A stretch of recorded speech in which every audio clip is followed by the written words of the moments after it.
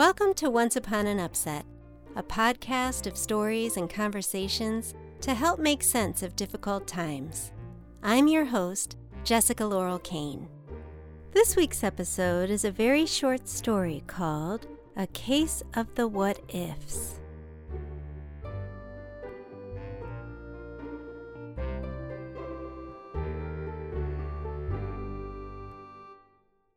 Mama, I don't think we should leave the nest today.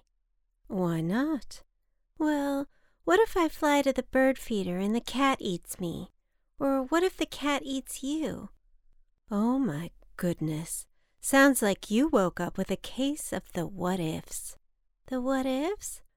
It's when the mind starts thinking of everything that could possibly go wrong. Oh no. Is there any cure? Yes, in fact, there is.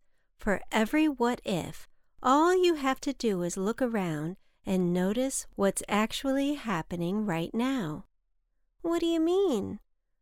Well, can you tell me something that's actually happening right now? I see sun shining. Yes, and how does it make you feel? Warm. Anything else?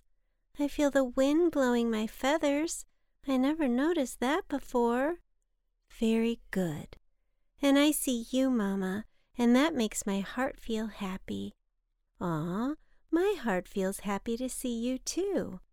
There are always bad things that could happen, but if you spend all your time worrying, you'll miss out on all the wonderful things that are actually happening right now.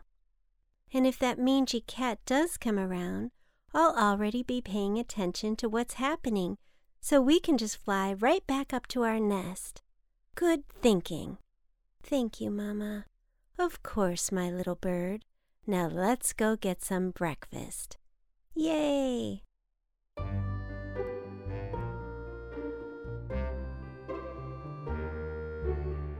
You've been listening to Once Upon an Upset. This week's episode was written, produced, and edited by me, Jessica Laurel Kane. And the music was made by Jerome Rawson at Fresh Made Music. For illustrations, merchandise, and more, please visit onceuponanupset.com. And don't forget to subscribe. See you next week.